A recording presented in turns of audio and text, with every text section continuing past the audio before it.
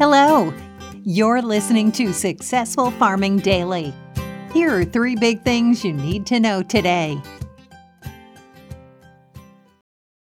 It's Monday, December 12th.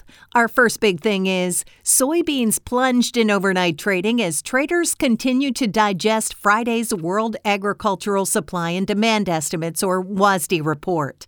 The U.S. Department of Agriculture said in the report it now expects global production of soybeans at 391.2 million metric tons, up from the previous outlook for 390.5 million tons. Inventories are forecast at 102.7 million metric tons, up from the prior projection for 102.2 million tons, the government said. Production in Brazil is seen at 152 million metric tons, up from 127 million tons a year earlier, and ending stockpiles in the world's largest exporter are pegged at 31.7 million tons, up from 23.8 million tons last year, the USDA said in its report. Exports from Brazil were forecast at 89.5 million tons, up from 79.1 million a year earlier. Wheat futures, meanwhile, surged in overnight trading after the USDA lowered its forecast for global production and inventories from the previous month. Global wheat output is seen at 780.6 million metric tons, down from the prior outlook for 782.7 million tons, the USDA said. Inventories are projected at 267.3 million tons, down from the November forecast for 267.8 million tons. Corn also was higher after the USDA said it now expects global ending stocks at 298.4 million metric tons, down from the November outlook for 300.8 million tons. If realized, that would be down from the 307.1 million metric tons collected globally last year, the USDA said in its report. Soybean futures for January delivery dropped 19.5 cents to $14.6425 a bushel overnight on the Chicago Board of Trade. Soy meal lost $7.70 to $463.90 a short ton, while soy oil declined 0.58 of a cent to 59.43 cents a pound. Wheat futures for March delivery jumped 14 cents to $7.4825 a bushel, while Kansas City wheat was up 11 cents to $8.44 a bushel. Corn for March delivery gained 5 cents to $6.49 a bushel.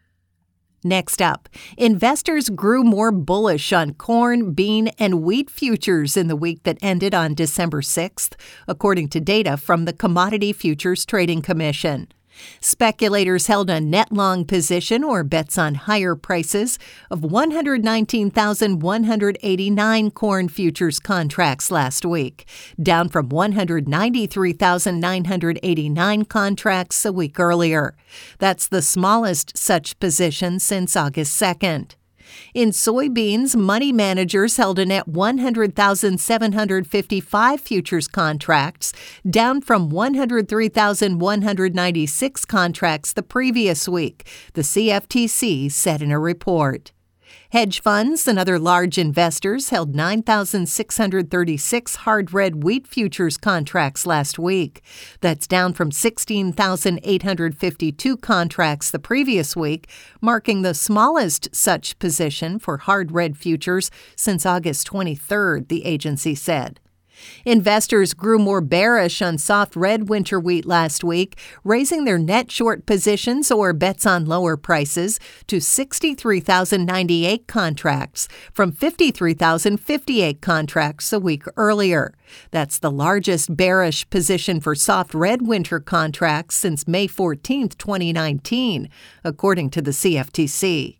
The weekly Commitment of Traders report from the Commodity Futures Trading Commission shows trader positions in futures markets.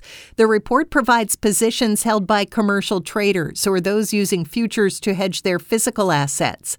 Non-commercial traders or money managers, also called large speculators, and non-reportables or small speculators.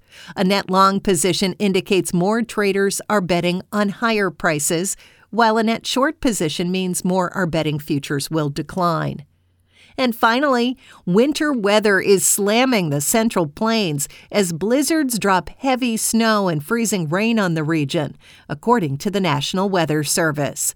In western South Dakota and western Nebraska, blizzard warnings will take effect starting at midnight and running through Thursday morning, the NWS said in a report early this morning.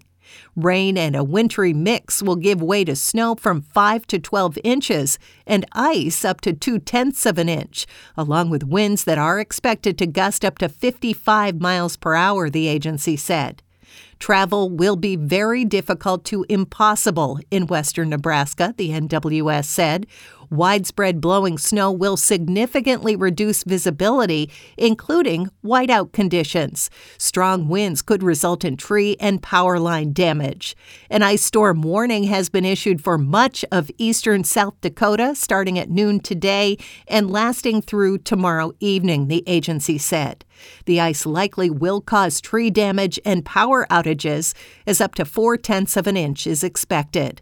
A winter storm warning also will take effect for the area starting at 6 p.m. tomorrow and lasting through Thursday morning, the agency said. Up to 8 inches of snow and wind gusts of 45 miles per hour are in the forecast. Thanks for listening. Follow more news on agriculture.com.